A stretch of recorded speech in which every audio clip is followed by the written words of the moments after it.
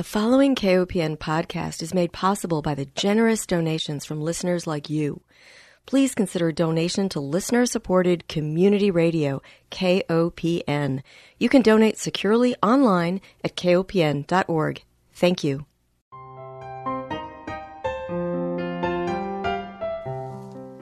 Hi, welcome to Food Sleuth Radio, where we help you think beyond your plate. I'm Melinda Hemmelgarn, a registered dietitian and investigative nutritionist on a mission to connect the dots between food, health, and agriculture and find food truth. And today I'm honored to welcome my guest, Dr. Gladys Zanotti. She is director of the Rodale Institute's Vegetable Systems Trial, which for decades has been investigating the impact of management practices on vegetable nutrient quality and soil health in a long-term side-by-side comparison of organic and conventional cropping practices. Dr. Zanotti has 26 years' experience and holds undergraduate degrees in general agriculture and agriculture engineering. She also holds an MS in horticulture from the American University of Beirut and a PhD in soil fertility from Michigan State University. Welcome, Dr. Zanotti. Thank you. Well, I happened to see a webinar that you hosted about the Vegetable Systems Trial and how agricultural practices truly impact the nutritional quality of our food. And as a registered dietitian, I am very much interested in this aspect. I'm curious to know, though, how you became interested in agriculture. Well, Linda, I am a person who loves nature. And since my childhood, I was always looking into playing with soil and insects and butterflies and looking into how nature grows, trees and stuff like that. So I am not an indoor person, I am an outdoor person. And so since my childhood, I believe that there is something I can do for this globe. And still there in my belief that I can contribute as an individual to the better thing that we can do for our societies and to our environment. So my interest started when I was very young, and then it grew with me when I went to the university where I started working on getting my degrees in horticulture. And then suddenly it occurred to me that I am missing a point here. What is it? It is the soil. And so when I came to United States at Michigan State University, my PhD was focused on soil science and soil nutrition and fertility. And that's more and more I'm getting into it, and I am amazing how I can connect the agriculture production to the soil and the upper biomass and the plant production, plant growth to the soil that it is growing into it. It is fascinating. And this whole area of soil health has been so lacking from dietitians' education. And you'd think that we would study how food is grown, but we start with the food itself and we look at how food influences human health and disease. But I feel like by partnering with soil scientists, we can be much better educators about how to grow our food and how to choose our food so that we do stave off some of these chronic diseases. And in that webinar that you did in November of 2019, and I know there's an update on November 5th of 2020, and we'll provide a link for our listeners for that. But you showed how the nutritional content of plant foods has really been declining over the decades, and you point to our agricultural practices as part of the problem. Can you talk about that? Absolutely. Linda, it is, before we go in detail in that, I want to acknowledge that over the years, we only care about where we go to which supermarket and get our food. And that's it. We never get educated. And I have seen many cases where people, they don't know how each crop is grown and what does it take and what is it important for their food. Because we are used here to have fast food. We are used to have all kinds of produce that it doesn't matter how it is produced. But in my webinar, when I talked about how soil could be important and how nutrition has changed, I give you an example, meaning that in the webinar, I hinted about how the vegetable nutrients and fruits have changed, meaning they become less nutritive. For example, in 1950, when there was a study that they compared vegetables and fruits and they looked at different minerals, they compared the same fruits and vegetables in 2009, and they found that in 1999, absolutely, and then they found that many of these minerals have changed. Example, calcium decreased, phosphorus decreased, iron decreased, vitamin C decreased, proteins decreased. And all these related not only to the genetics and the breeding that the breeders have been doing, but also to the practices that the growers have been using. Over the past few years, meaning decades in that case, we have this industrialization of agriculture, meaning using different equipment, heavy equipment, tillage, and so forth. All that really impacted how much the soil is healthy, because the more you break down the soil aggregates, the more that you have less carbon sequestered, meaning less carbon into the soil, because every time you till your soil, you turn the soil upside down, it is helping the carbon to release. And where is it going? It's going to the air, to the environment that it's becoming carbon dioxide. And we have seen those carbon dioxide evidences that between 2014 and, in fact, 2020 have increased tremendously. Give you an example. Carbon dioxide that was in 2014 about 397 parts per million carbon dioxide. Now in 2020, we became 416 parts per million. There is a lot of an increase that is going to affect the health, the human being, the animals, everything on Earth. It is showing that in climate change. But come back to your question where it is how the practices could affect. Yes, the practices will affect, because the more you have damage to the soil by putting more pesticides, putting herbicides, putting tillage in it, you are really degrading the quality of the soil. You are impacting, in fact, the microorganisms in the soil. And that really have an impact on how these microorganisms in the soil that are our allies, I consider them, because they are the ones who are evidently working hard to get all these nutrients back to the crop itself. But once we put all these barriers, pesticides, herbicides, and anything that really tilling the soil is really going to make a big difference. I can give you some examples if that's something interests you in this case. I'm interested in examples, but I need to just talk about the soil disruption for a moment and the herbicide relationship, because I find this to be such a critical topic, as well as the climate change. I'm so glad you brought that up. I think that agriculture, like you, is a key to reversing some of the climate change and the damage that we've been experiencing.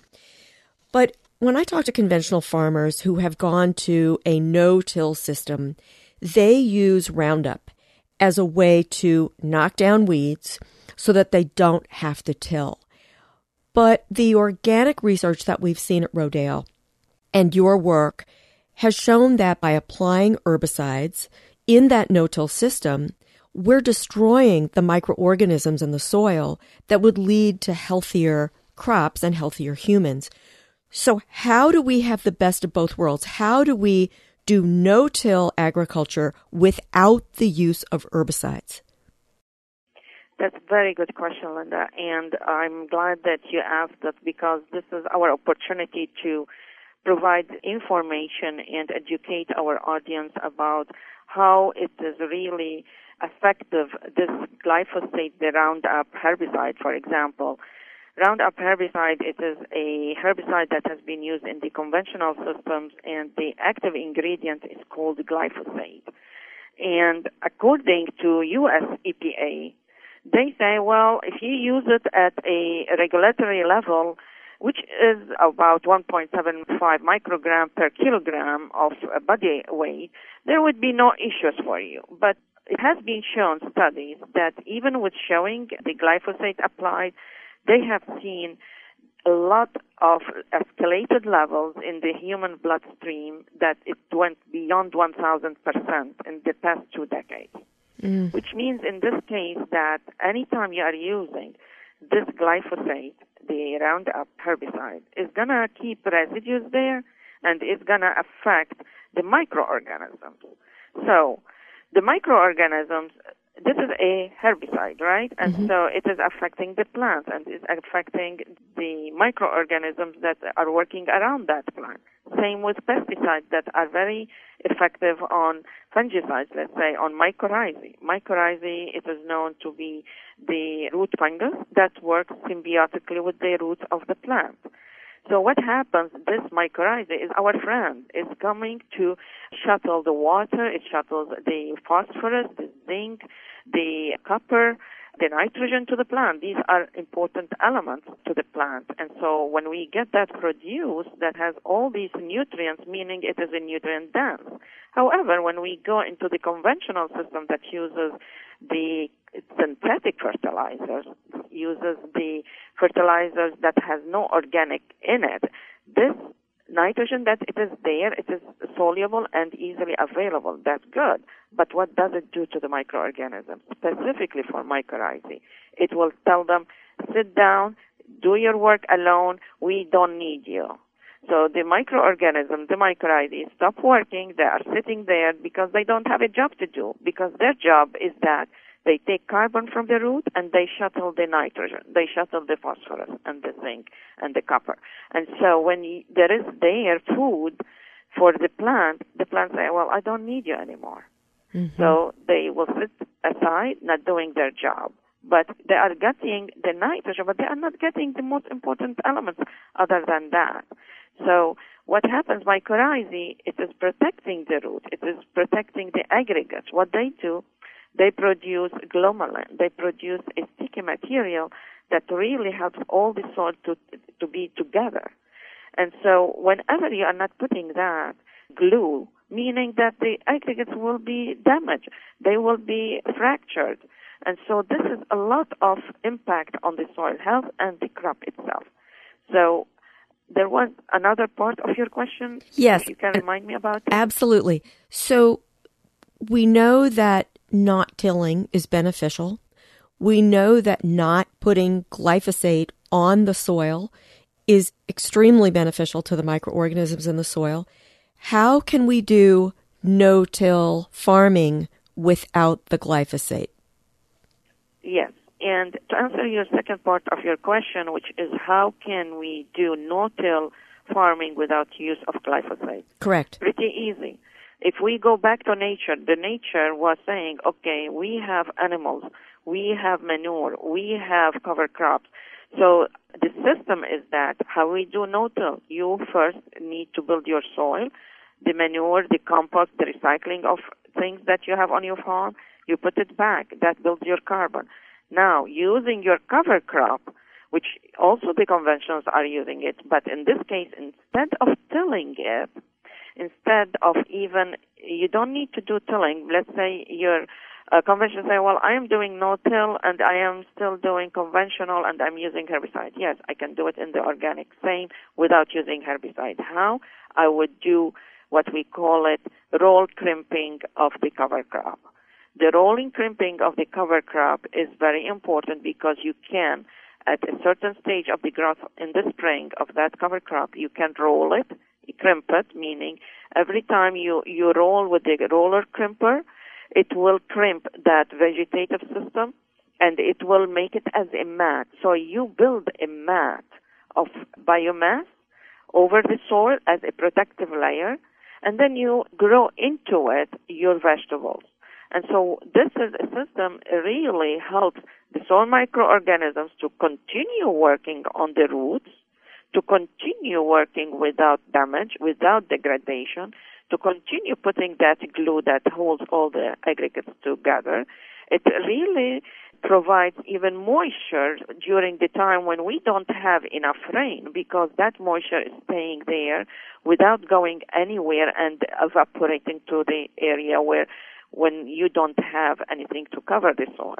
So how we do it? By using systems that really applies to using rolling crimping. Other systems, you could grow anything there without tilling by mowing that cover crop and plant into it, and you can put also straw. You can put leaf mulch.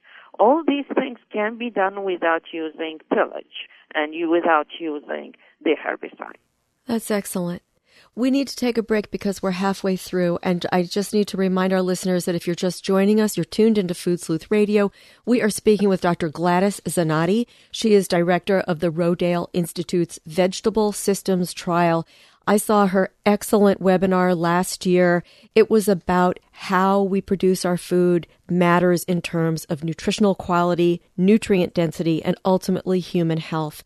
Dr. Zanotti, I think that the research that is going on at Rodale with regard to how we are producing crops without damaging chemicals is so critical. Where do farmers or new young farmers learn these techniques? Are these techniques being taught at our land-grant colleges?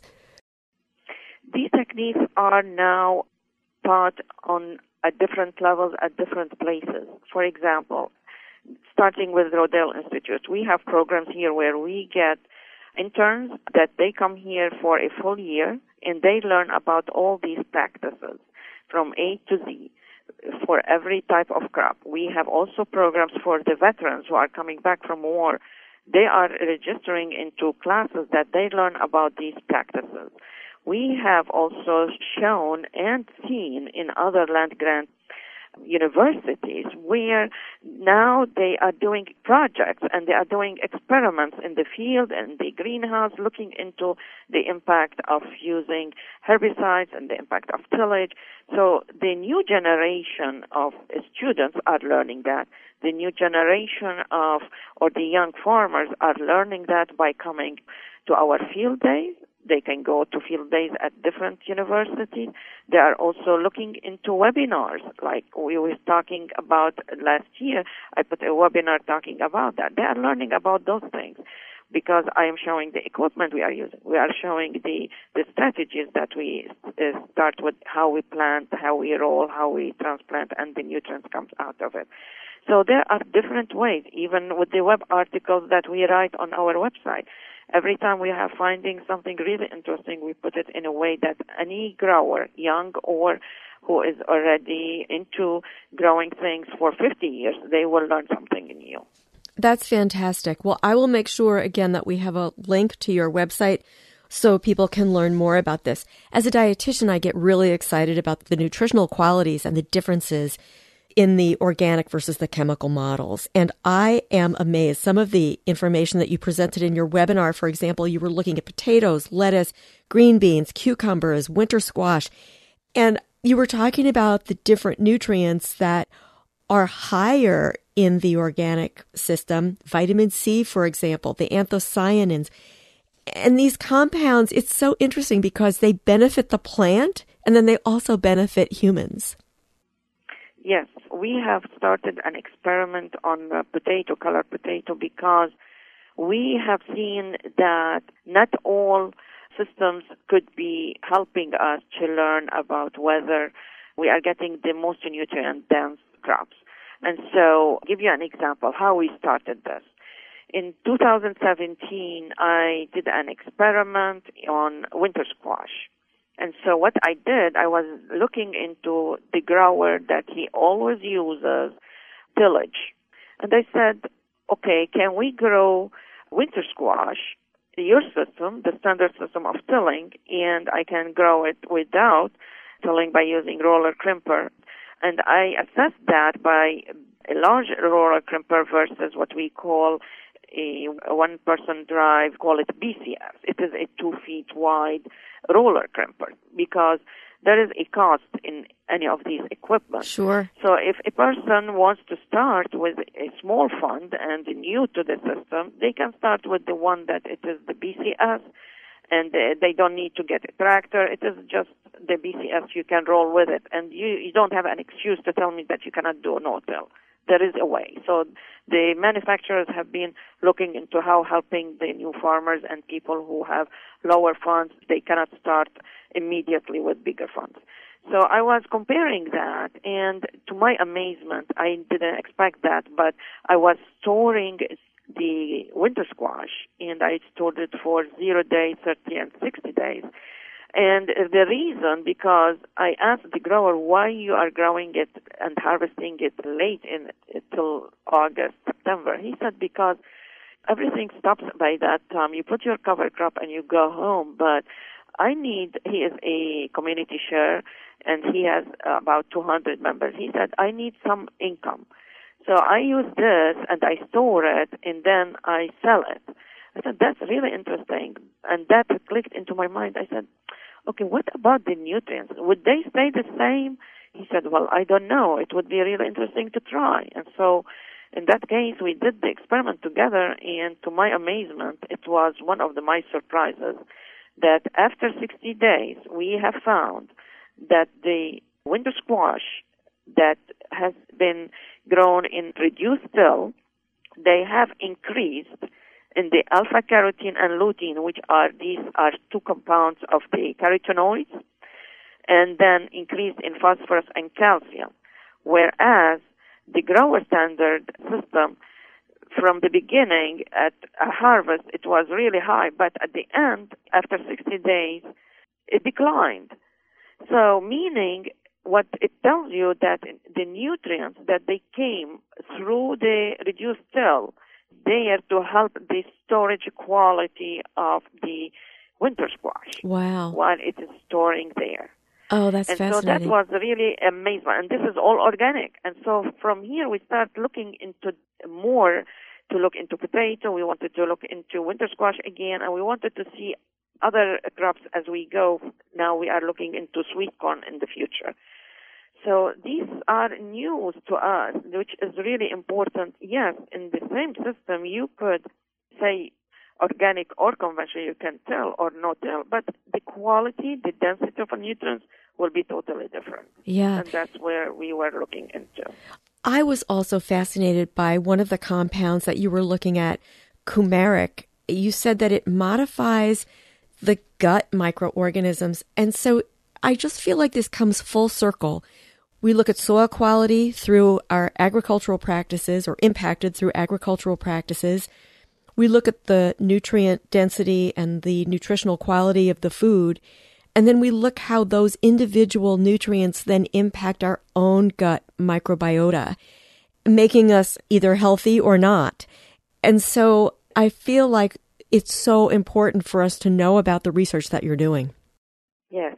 In fact, mentioning about coumarin, this is an experiment we did over 2 years on cucumber, and where I was looking into a system in the organic system where I would not use at all any pesticides, even if it is organic. I don't believe in pesticides. So what I did, I used a system where I said, okay, could I use the beneficial insects that are already found in nature to help me, to be my allies, to help me in combating the cucumber beetle that has been eating cucumbers and transmitting diseases to the cucumber.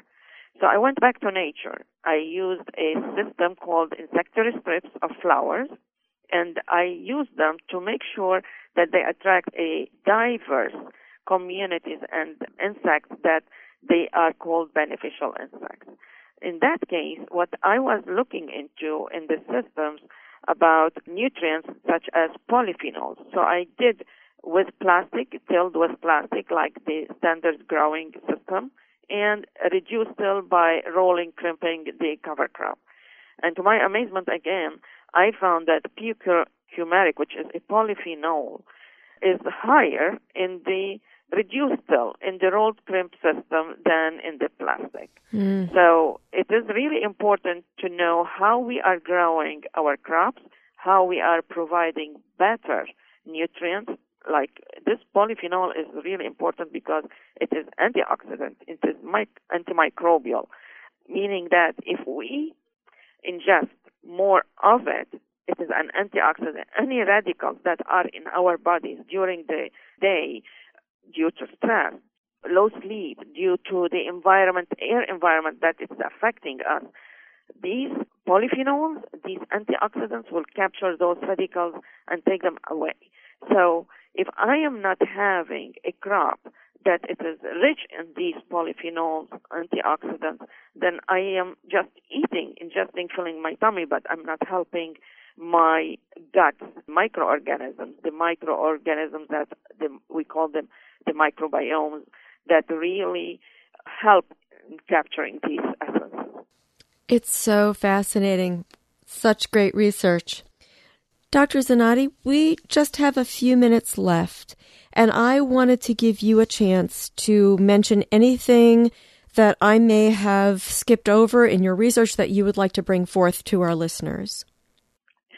In fact, we covered a big chunk of information, but what we need to summarize and bring to attention of our audience and our people, the new generation, that they need to look into how they protect their environment, how they can improve the soil itself, our farmers, how they can reduce the degradation by using a better practice of less tillage, and how we can remove any pollutants, including the pesticides, herbicides, into our system, using more of recycled materials such as compost, because it is full of microorganisms, it is full of organic material that really helps to keep the moisture, and it is a source of carbon for keeping the carbon cycle into the soil.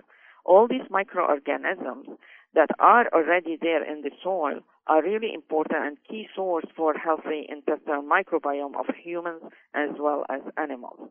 And as we go more and more, if we can understand how soil is really infiltrating any pollutants, recycling the nutrients, and it is a food security, we are better off as a society. Absolutely. I want to thank you so much for your research. And I will, again, bring people to your website. It's at therodaleinstitute.org.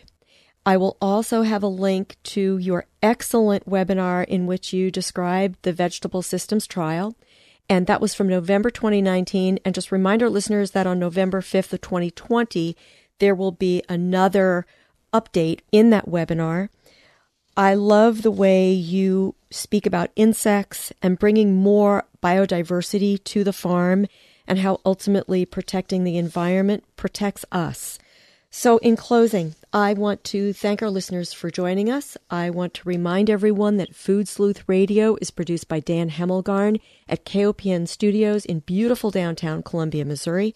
And most of all, I want to thank my guest, Dr. Gladys Zanotti, Director of the Rodale Institute's Vegetable Systems Trial, which for decades has been investigating the impact of management practices on vegetable nutrient quality and soil health in long-term, side-by-side comparison of organic and conventional cropping practices.